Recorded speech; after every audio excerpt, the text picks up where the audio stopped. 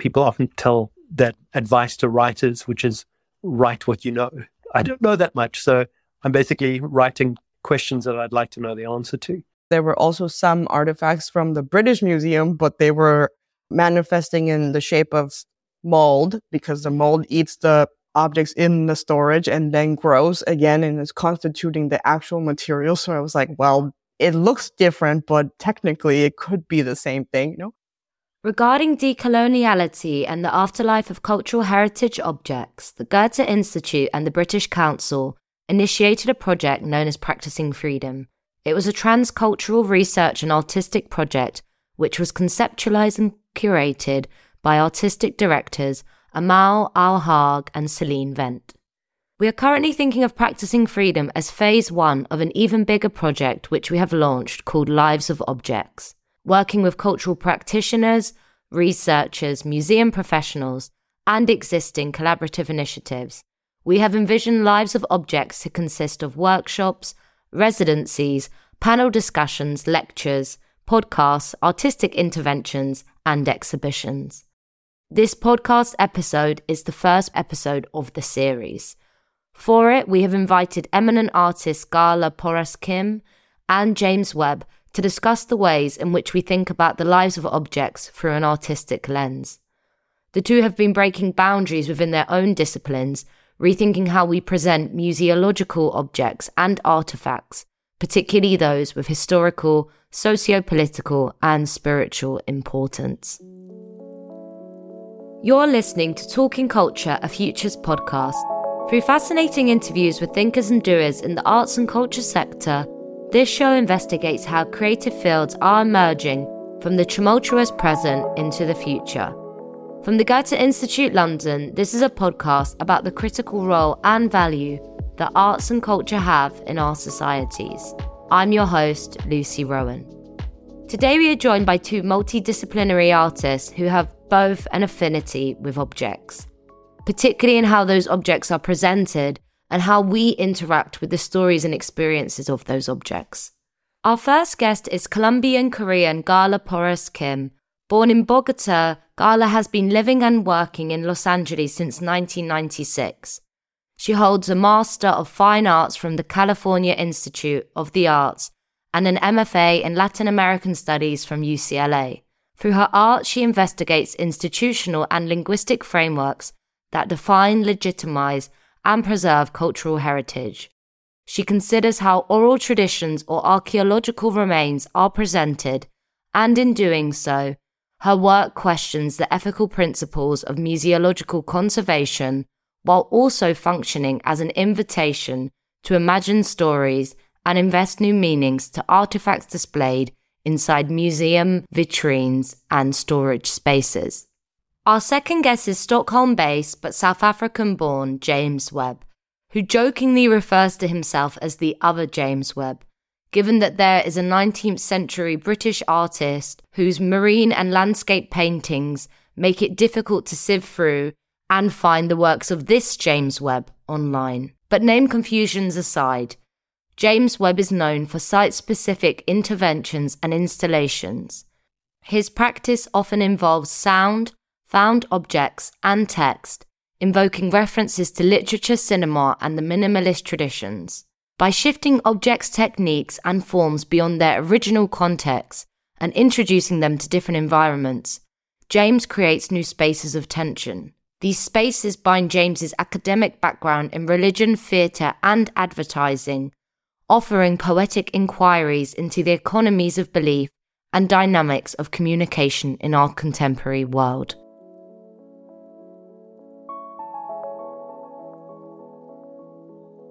Okay, so I'd like to welcome both Gala and James today for episode 15 of Talking Culture podcast.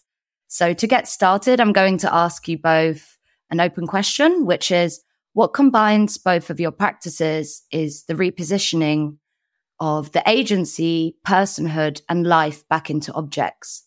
What was it that initially drew you both to objects in your artistic practices? Thanks for inviting me, Lucy, and glad to have a conversation with James.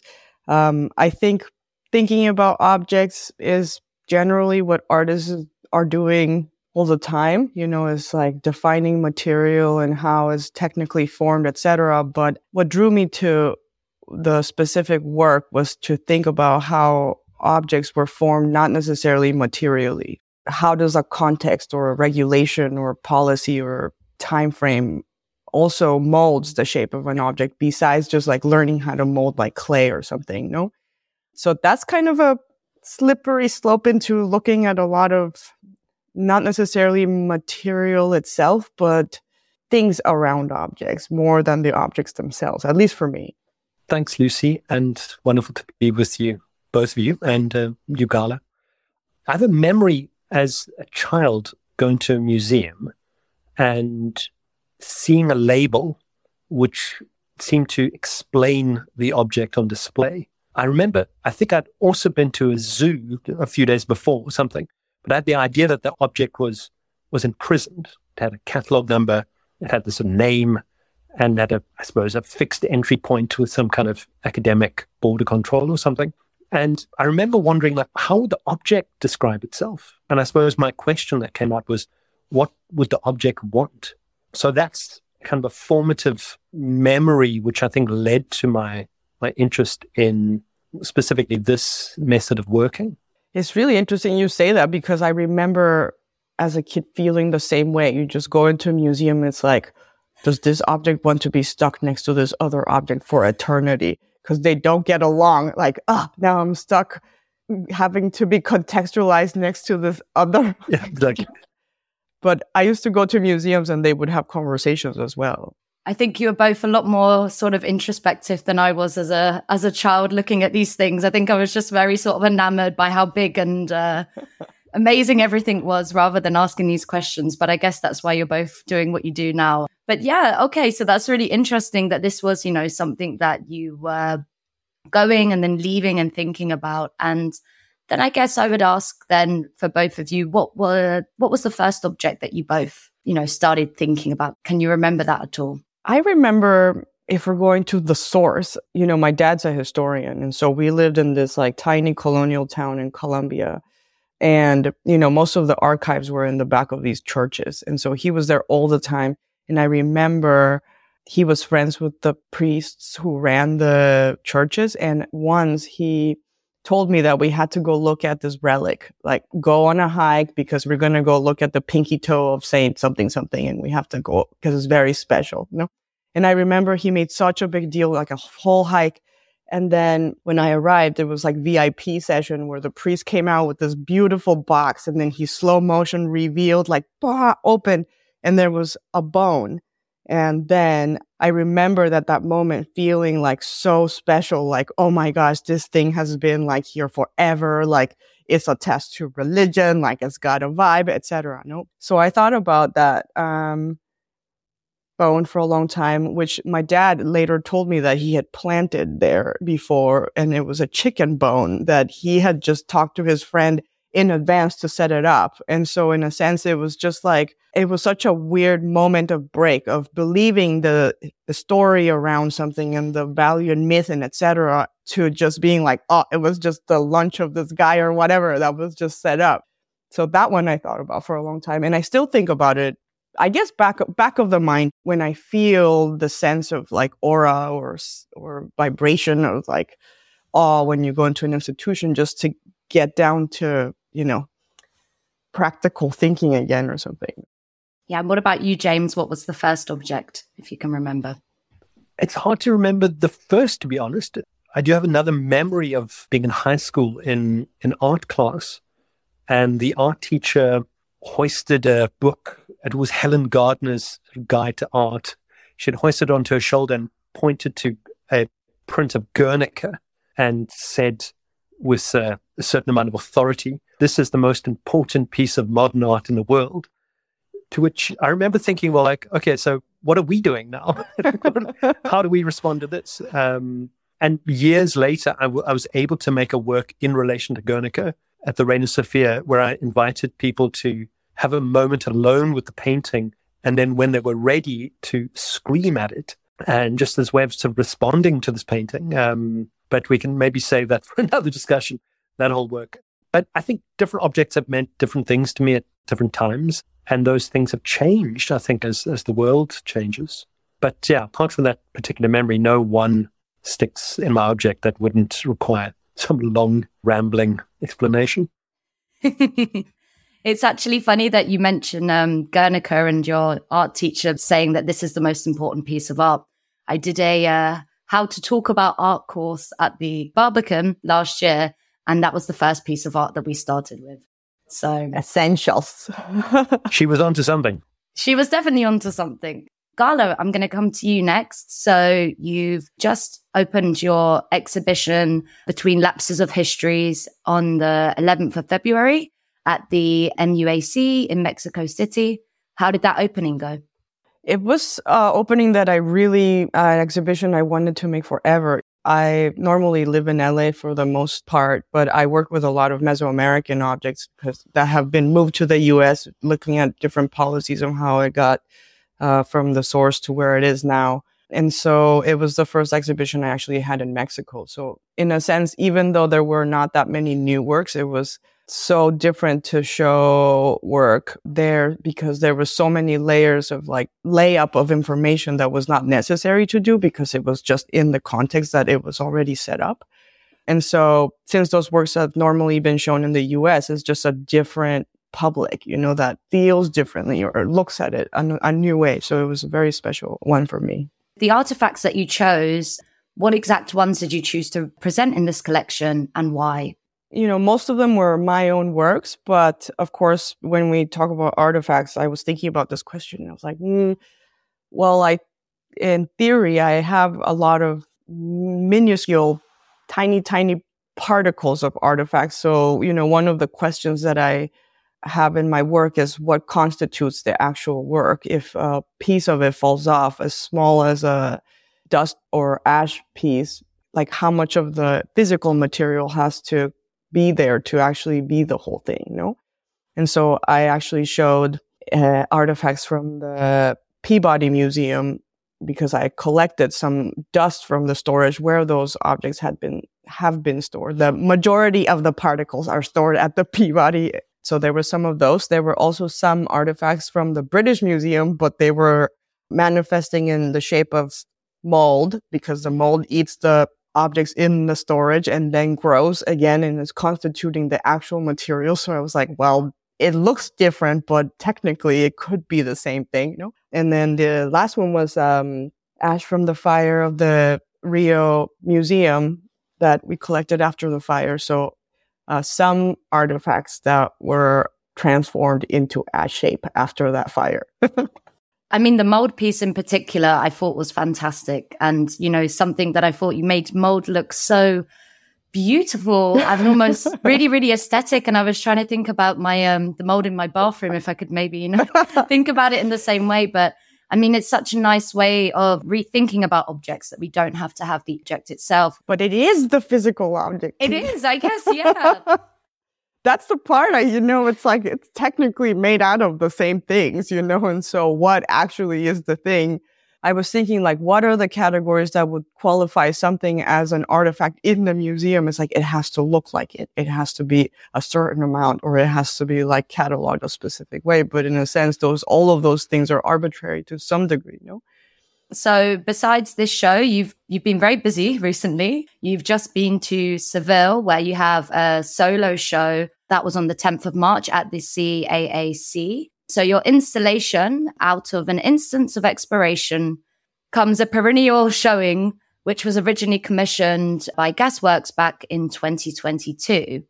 For those who don't know about this, basically, there's a very, very subtle suggestion that you make in a very respectful way to the British Museum about how they've been exhibiting the Fifth Dynasty sarcophagus is originally from Giza. You've drawn some arrows on the floor suggesting that the tomb should be rotated by 50 degrees so that the deceased continues to face the east, which is, according to the way in ancient Egypt that, they would have liked to have been buried. So far you've been very, very successful in critiquing the display of ancient Egyptian funerary objects, particularly this very extensive collection that the British Museum has. Could you explain your process and technique for those who aren't familiar with it and how, you go about contacting the museums?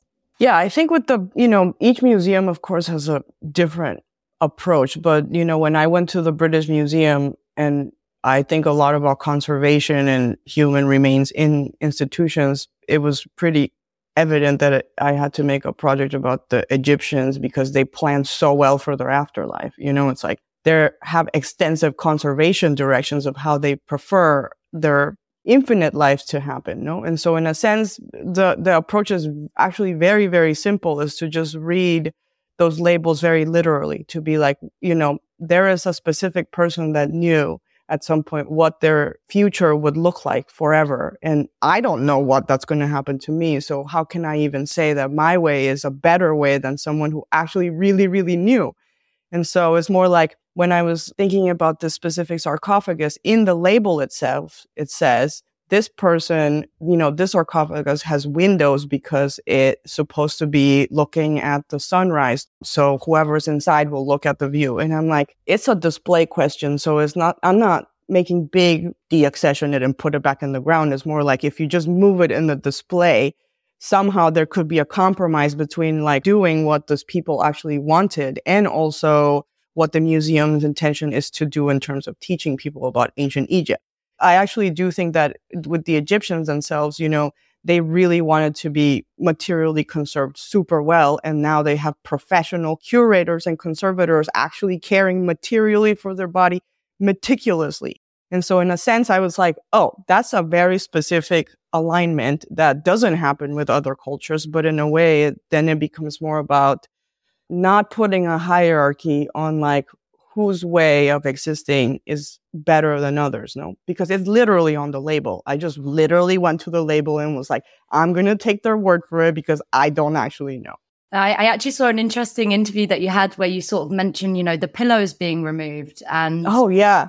And then what an uncomfortable sort of afterlife you've gone there with your pillow and this is how you want to be. I mean, it's just very simple. I think when I one of the first moments in which I started thinking about like, oh, there's actually a afterlife that people in the past, that goes on forever, which is now in our terms, no, was because I saw this woman who had these earrings, and they were like Egyptian earrings that were supposed to be the tokens for somebody to like pass the river to the other side or whatever. And she was like, got these earrings, they're the tokens or whatever. And in my mind, I was like, there's literally a person stuck at the bus stop being like, I don't even have my token to go to the afterlife because this lady has her in the earrings, no?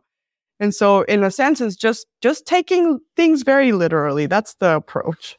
Okay, fantastic. And then I would ask you both, so to you, James, as well. So some objects were not intended to have this eternal afterlife that museum exhibitions seem to grant by just constantly being there. Some were intended to just either transcend into a very spiritual sort of form of afterlife or just to completely disappear.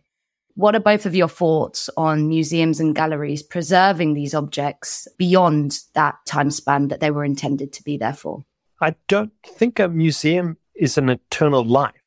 I think it's like a chapter in the story. I think it was Orson Welles who had this great saying, which was, if you want a happy ending, it depends on where you end the story. And I think it's a similar thing for objects. For me, it's a case-by-case situation. For example, this sarcophagus that Gala made such a gorgeous and elegant intervention with, and to just literally give the person and the object what it wants, which is effectively what sums up my artwork. I think that there's a lot of possibility in what I think of as this transitory zone of wanting to interview objects, some of them at least, and look at that sort of in-betweenness and understand that the museum is just part of the story. My project comes from a position of not knowing. People often tell that advice to writers, which is write what you know. I don't know that much, so I'm basically writing questions that I'd like to know the answer to. So that's something I might ask a museum or ask an object, but I can't really say more as to what an eternal life might be or look like. I'd say ask the Egyptians. They definitely feel like they know better. I think they do. They must. I mean, all of those resources, like, wow. Do you have any thoughts on that yourself, Gala? I think eternity is very difficult to grasp in terms of physical material. That's why I was thinking about, the museum have so much stuff in the collection. And the part that is interesting to me is the ones that somebody back in the day thought that material was going to do something forever. It's never, ever, ever going to stop doing something. And so what happens now that it's in a museum display like we know, it's like it didn't stop doing the thing that somebody thought that it was going to do forever, just because now it's in a vitrine. So then what does that mean? I think that in a sense, eternity in this way, in terms of the function that somebody gives them, can exist forever until, Earth ends or whatever. But in terms of the museum itself, conservation is a finite thing. I think conservators, there's no way that they can actually preserve something eternally. It's just controlling the rate of decay. They can make something decay faster or decay slower, but it's going anyway. It's like I'm not thinking about like the short term thing. I'm playing the super long game, like, 10,000 years from now timeline, because exactly like James said, the period that a object is in a museum is actually very short compared to most of its life that it has been doing something else, no? And so to think about like, okay, museums as we know it is not necessarily all that old, is going to end in a minute. Like, I think that the idea of eternity comes when we think that museums are going to be around forever, which we can't anticipate that either, no? Or that the meaning wouldn't change. It's another kind of element of eternity. This is the most important piece of modern art in the world. Like, okay, that's finite. And I think that's another way of trying to think that something is not going to be changed. But we are living in this contingent situation.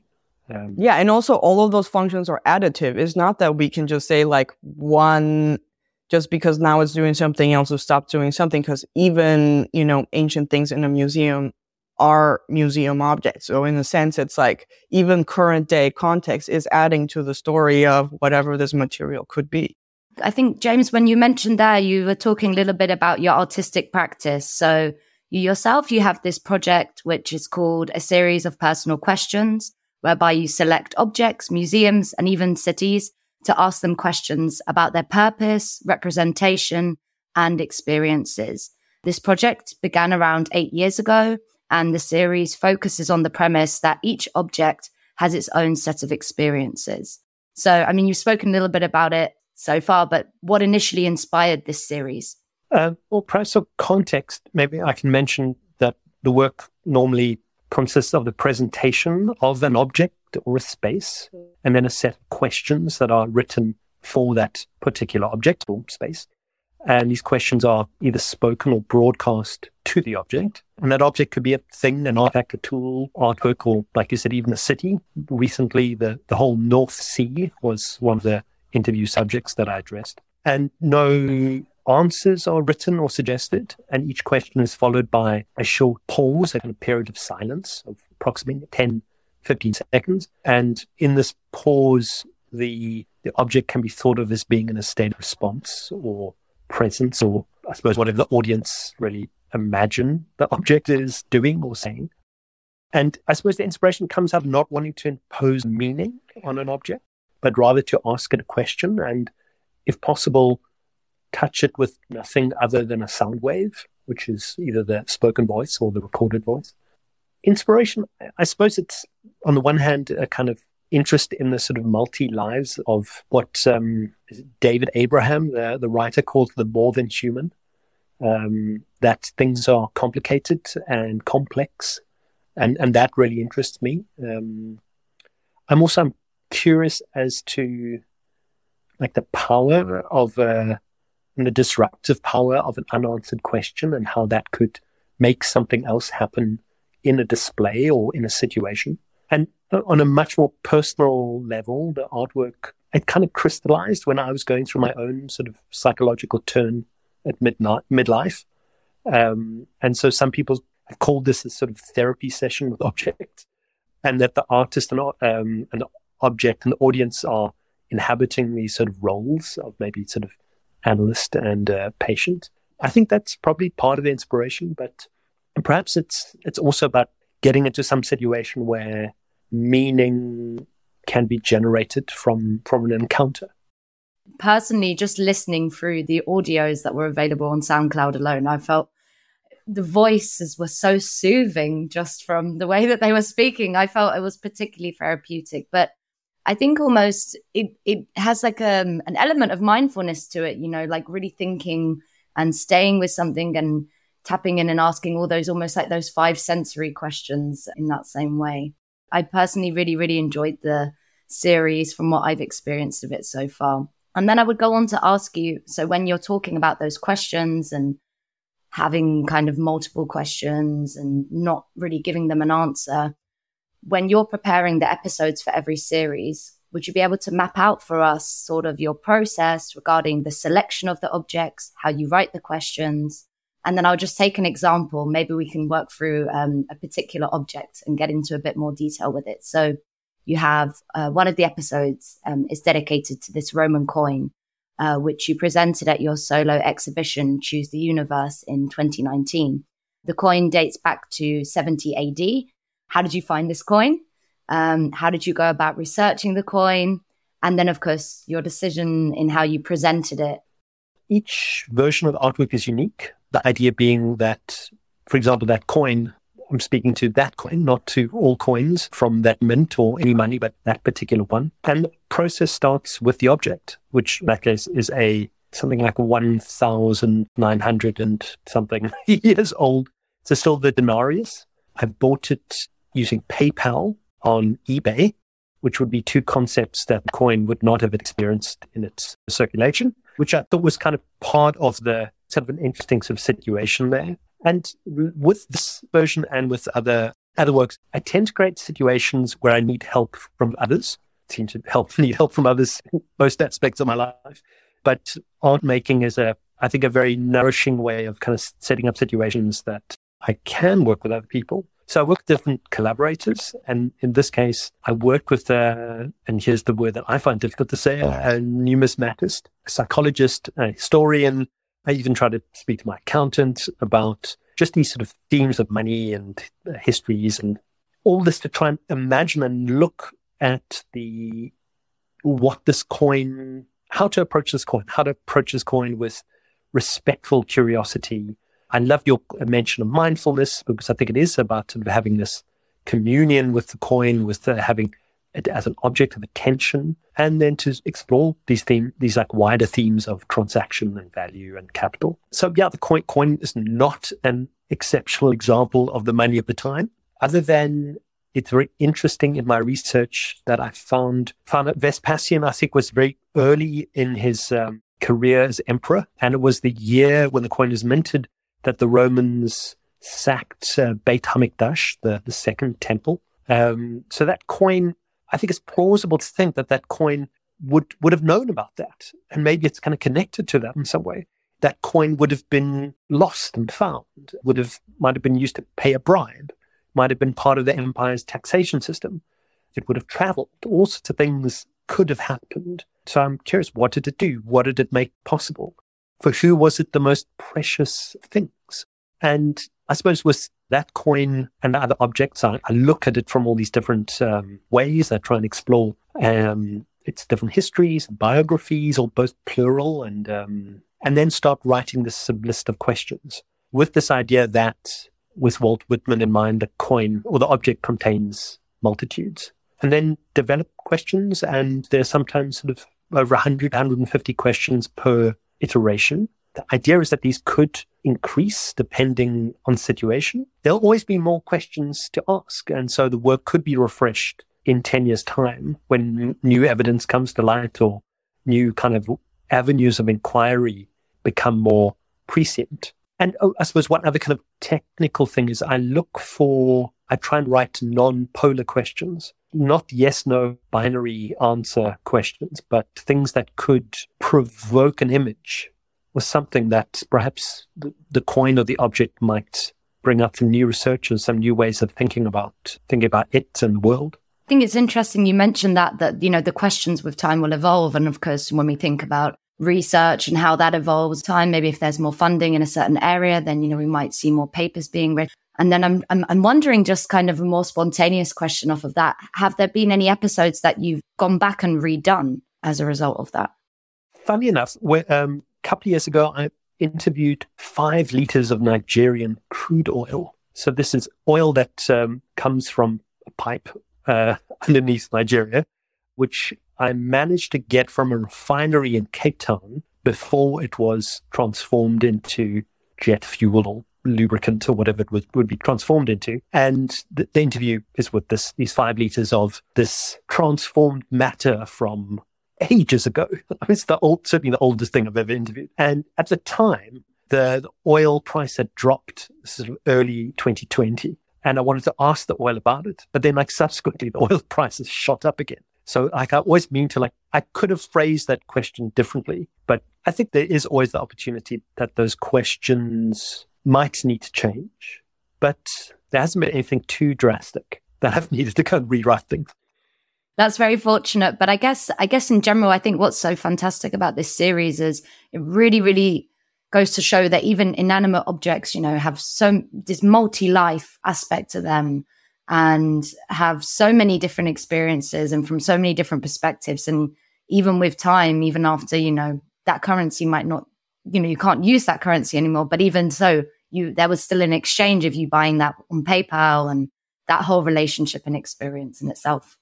And it's become something else. It still seemingly has a value. Now it's sort of put into circulation as an art object. So it starts gaining other ideas of value and capital and circulation. The next thing I'm going to ask in your series, James, there's one episode, which is actually my favorite episode, where you address questions to the Museum of Contemporary Art in Lyon. So this is a question to both James and Gala. What do you believe is the purpose of a museum or a contemporary art space? And should this purpose remain universal or should it vary based on location, culture, funding? For example, should the British Museum have the same fundamental purpose as the Pergamon Museum in Berlin? Who decides on this purpose as well? Should this be, from a top-down approach as it typically is at the moment, or should we have a more kind of grassroots, going to the local people and sort of asking them what the purpose should be and what would they like to, gain from their local museum? This is such a dense question. It's a big one. Well, I think essentially for me, the role of the museum is a place to exchange ideas. And so fundamentally, that's what it is. And in a way, a contemporary museum and encyclopedic museum is so different to begin with because contemporary museums, in theory, hold works that their first function was to be art to begin with. And so it's just beginning its life as an object that is an artwork, and it hasn't had the chance to be anything else. And so the clearer function shifts is when there's things that were not meant to be existing or teaching people anything, like a plate.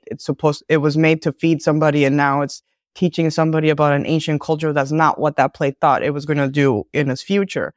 And so what I think essentially is more like each individual museum should reflect the needs of the material that it holds inside of it, depending on what it is. And it's not like historical or contemporary, is actually per object, because each one of those objects has a completely different trajectory in which it got to that specific location. And so even though this might not seem a very practical thing to do, because to follow every single provenance back into every single object feels very daunting, but in a way, philosophically, as an approach to even try, I think is changing the essential role of the museum. Also because we're talking about encyclopedic museums, that's what I'm talking about. Because, as James said, the objects come with multiple lives that they have, and those don't go away. So in a sense, when the material comes into a current day museum, it also brings all of the context that it had before with it. It doesn't go away. This was part of the thing. Its 100 different uses before also are available in the current iteration of what it is. And so in a sense, it's more like, how does the museum organize all of these different functions? If a plate was a food plate and then a doorstop and then a historical object, which one do we actually see as being more important than the other when it contains all three in them?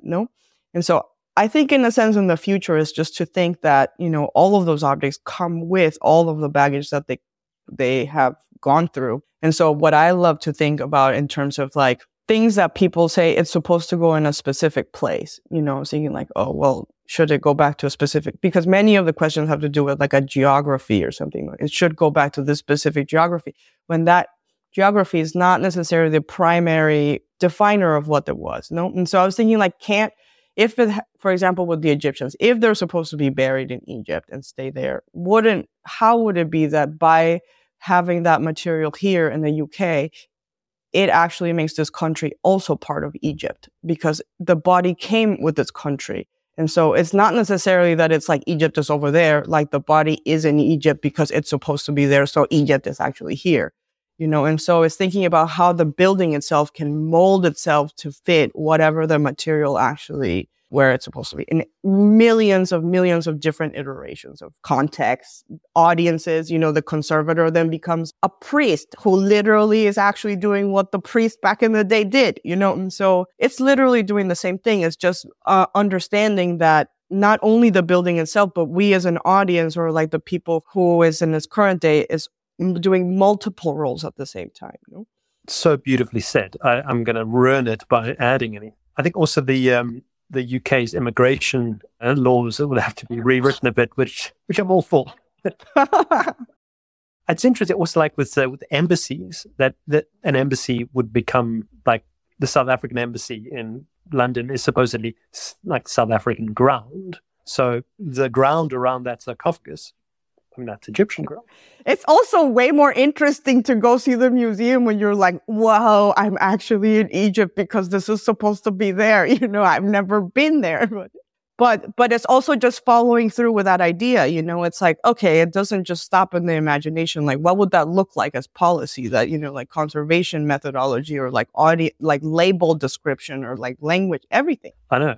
But I think you've noted that certain institutions don't read their own labels. Thinking about your series, James, The Life of Objects, and thinking about, the lives that these objects have in your presentation. And when we think about accessibility and how we present objects. So your episodes are presented in multiple languages: Swedish, French, English, and Estonian. For example, you have one episode which is addressed to a hikimawashi traveling cloak, and that episode is in Japanese. So I was just wondering, did this idea of having so many different languages under one project, did that kind of come from the intention of giving these objects agency and a persona, and that you believe that they would be communicating in that language and understanding that language? Or maybe both. It could also be because of kind of trying to move away or counter this very Anglo-centric discussion that we do have around objects and museum discussions in general. I think that those things are interconnected. For me, the idea of asking the object, which is attempting to go beyond the label and the imposed names or the enforced anonymity that many objects have, for me, that's a type of agency. And it's about accessibility for the audience and the object, I suppose. Absolutely, to counteract sort of Western hegemonies and open up a more polyphonetic view of culture and history. That's all there. With the hikimawashi kappa cloak, I wanted it addressed in Japanese, as that was a language that the cloak would have grown up with. So that element is part of the work. It's not always possible to have it in whatever language I suppose addressing the coin in Latin would have been quite a labor. But also, so with the hikimawashi cloak, it's also addressed in French and English, because those are the languages of the Caddis Foundation, who are the collection that are custodians of the piece. And like with the thought I could remake or rewrite questions in the future, I'm also open to re-recording or recording in more languages, should it be useful to the artwork. I want an accessibility for the audience, and where possible, something that could connect conceptually to the object. Yeah, and it's case by case. It's how it sort of works out, and what the possibility is. And also importantly, to work with voices that are not my own. I suppose another layer that I can, since I'm working collaboratively with different researchers and writers and voices, that I can work in these other languages. And that makes the project bigger. Gala, sort of thinking about this accessibility. So, James has sort of explained the reasons and how he makes his work more accessible, particularly to local audiences, putting something in that language because that's the language you're presenting in, or thinking about the language of the object itself. When you're preparing for an exhibition and the presentation of objects, do you focus more on the object itself and how you want to present that? Or do you also take into account, making that more accessible to the local audience as well? Yeah, I think it's a case by case, because for example, when the work has to do with a specific person who is in a collection, then it would be addressed to a specific person. But many of the works take shapes in these like letters that I write to different people that work at institutions. So the original work is in whatever language that letter would be written. So like there's one in Portuguese that would be sent to the museum in Rio about that napkin with the ash, or in Korean to the lady who worked in the Korean museum, etc. But in the end, they're translated for the audience to actually understand what those letters are. And, the letters, if you read all of them back to back to back to back, it's essentially the same letter. It's just changing the specific of the material, the specific of the collection, the specific of the circumstance. But this essentially all of them, again, the same. It varies based on the circumstance of the specific project. The only time that was a really specific question was with this work I made for the Gwangju Biennial that was trying to contact this person to find out where they would rather be other than in a museum. And so first we were like, oh, maybe we should find a shaman that might be able to contact the afterlife then. But we're like, this person probably doesn't even speak that language because it's so old that it was pre-Korean language or whatever. And so how do we even know, And so then at that point, it's just thinking about what information is available and what information is not available. And so when there is a lack of information, then I feel like there's a placeholder. So I hope that is not fully defined and set, whatever language it's set in, or the specificity of what that object might need, because we don't know yet. And so it's more like, I'm using these specific tools for now because that's what we have, until something else allows for a new information and a new version to exist. What's actually interesting about your work is that when you create it as if you were already gone, as if you're not here anymore. As a way of, implementing agency in your work, so that if it's presented in the future, other people aren't making decisions of how the objects would be presented. This is a very, very clever way of preparing your work. Do you think this is a practice that more creators and artists should adopt to help solve these questions that come up about presenting other people's works and objects who are no longer here? I think, at least with contemporary works, as an author, is probably better to understand early on that, every author is going to be gone at some point, and then there are multiple peoples that will, make parts of the work in the future, like conservators or curators or registrars or the public, or multiple stakeholders for that material that you essentially are just the beginning of. Of course, your name gets put in the front of the house type of front type, but, someone else is deciding a lot of things for that work already. And so when I think about works, I try to make them as if they're their own, actually like their own person. I talk to my works in the studio, same as antiquities. It's like, what type of personality does it have? Where does it want to be? And in that way, I sort of bypass my own day-to-day anxieties or whatever. That's like, oh, I have to make this shinier or whatever. And the object's like, no, I'm not that type of work.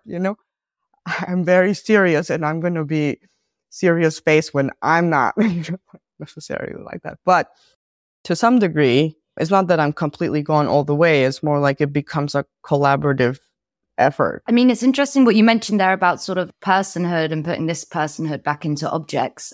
When we think about this transition of a person into an object, let's say, for example, the two of you were to be one day displayed in a museum or a gallery in the same way that we have with these, ancient Egyptian funerary objects, how would you exactly like to be presented? And what aspects of yourself would be important to maintain throughout that transition? I mean, this is a bit of a silly question, but, it's just good to kind of get us thinking about what agency we'd like to give to objects in this way. So whoever would like to start. So that's an interesting question. I think something that could allow for some ambiguity, something that to give the idea that the story hasn't ended here. I don't know. I think I'd be a bit of a sad display. I think about death all the time, because I think about bequests a lot and future plans. So they're always changing to some degree, but, current version is basically like get planted under a tree and then the tree will eat my body or whatever. But if I had to be in the museum as a display, I would want to be rotting corpse because that's my plan. So, it's actually really interesting, this question, because the regulation for the boundary when a person becomes old enough to become an object changes depending on what country you're in. Because one of the questions that I had was, a freshly dead person you would never put in a display like you do old people, really old dead people, no? And so I'm like, when does a dead person become old enough to become like displayable and not like cemetery type, no? And it is interesting because it comes down to a lot of policy. Like I was in Italy a couple of months ago and the regulation, the cutoff line is pre-World War I, then is an antique. Post-World War I, it's a corpse. But there's a caveat because unless it was like dead person from a crime, then it could be like brought back. And so there's very interesting like policy loop, acrobatics to figure that out, no?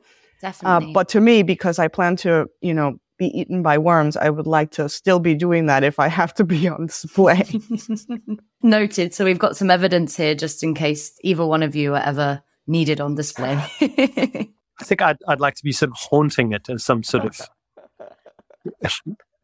sound wave in the museum through like the ventilation or something. Oh yeah. And I guess thinking about your artistic practice, James, and sound in itself. The last question I'll ask for today for our podcast episode is, thinking about the presentation of objects by museums and galleries. Personally, I find that kind of the crux of the issue can often arise around religiosity and belief systems. So, when we're talking about these ancient Egyptian funerary objects, for example, or we're talking about an item of religious clothing and how we present these. In your exhibition, which was called Prayer, which was originally presented in Western Cape in 2000, just 5 years after the apartheid, you collected the sound recordings of prayer from a series of religions and new religious movements, paganism, Catholicism, Hinduism and Judaism, just to name a few. Ultimately, this piece held the purpose of bringing together various voices of different communities as a symbol of, new beginnings and unity. A really, really, really brave and bold move to present so many different, religions together in one space, and something that you did so respectfully. So I would ask you, do you have any personal suggestions for galleries and museums from that experience in how to display a multitude of religious objects together in one shared space? I suppose here's also the difference between a contemporary museum and a more encyclopedic museum. With the artwork Prayer, which, like a series of personal questions, is remade in each time, each city, each version. I think with that, the respect and the practice came out of the idea I had to declare my intentions to all concerned. To give context to the artwork. And again, which I suppose is an element of my work, is I had to ask for help and advice. And I think shouldn't go wrong with those as ways of working. Well, I think they're also good beginnings. None of us have all the answers ourselves. And for museums, I think you won't go wrong by including others and more communities in your discussions and on your radars. Who knows? We have to just trial and error, see how it goes. Keep apologizing, keep trying your best. One last one that I'd like to fit in, and again, open to both of you. On the topic of restitution, There are a lot of debates about the digitization of artworks, objects, and artifacts. Some of those taking a more Walter Benjamin approach, thinking that they completely shut off the digitizing objects and artwork on the basis that it loses its aura or its presence. And that was something you spoke about a bit earlier, Gala, this aura of when you go to see something in a museum. What are both of your thoughts on this? And, how can we strive to maintain this aura or presence of an object of historical importance, whilst also remaining respectful to who those objects should return to? I think essentially is just, again, case by case way of approaching it. And it's just listing out who are all of the stakeholders for each individual object. Because it's not only in the practical ones, it could be like spiritual stakeholders or animal stakeholders or post-human apocalyptic stakeholders, like listing all of those people out, or entities, not even people, just what are all of the things that would care, depending on how, this material is living or presented or however, no? And I think that an aura is just from our human living point of view, because like the mold is looking for a different type of exhibition. The spirits are looking for a different type of exhibition. And so I was actually thinking, like, if I was a curator, the mold curator of a collection, this would be totally different. And the most aura would be like the most delicious looking object that has nothing, like paper goods or whatever, no? But I think that's what that might be. How can we maintain those feelings for the multitude of stakeholders of that material? Okay, thank you. And James, what are your thoughts on this? I think Gala said it so elegantly. I think, again, it's context related. I mean, the digitizing of objects, people would be able to understand it's a digitized version. They shouldn't worry too much about that. Gala, you had such a lovely thought earlier, like many, about sort of what constitutes the object. So I think that's another thing to bring into this discussion. And context, and just keep trying to do our best. Great. Well, thank you both so much for your time. This has been a really, really enjoyable and fascinating discussion. Thanks. It was really great. Thank you both. Thanks for listening to Talking Culture, a Futures podcast, a production of the Goethe Institute London. Special thanks to our guests on this episode, Gala Porras-Kim and James Webb. The Goethe Institute is the Cultural Institute of Germany. We foster international cultural exchange and enable cultural involvement in over 100 countries worldwide. In London, we offer German language courses, cultural programs, events, literature, and much more, both in our institute on Exhibition Road and online. You can find out more on our website at goethe.de/London. For this episode, we worked with Better Lemon Creative Audio and executive producer Hannah Heffman. I've been your host, Lucy Rowan.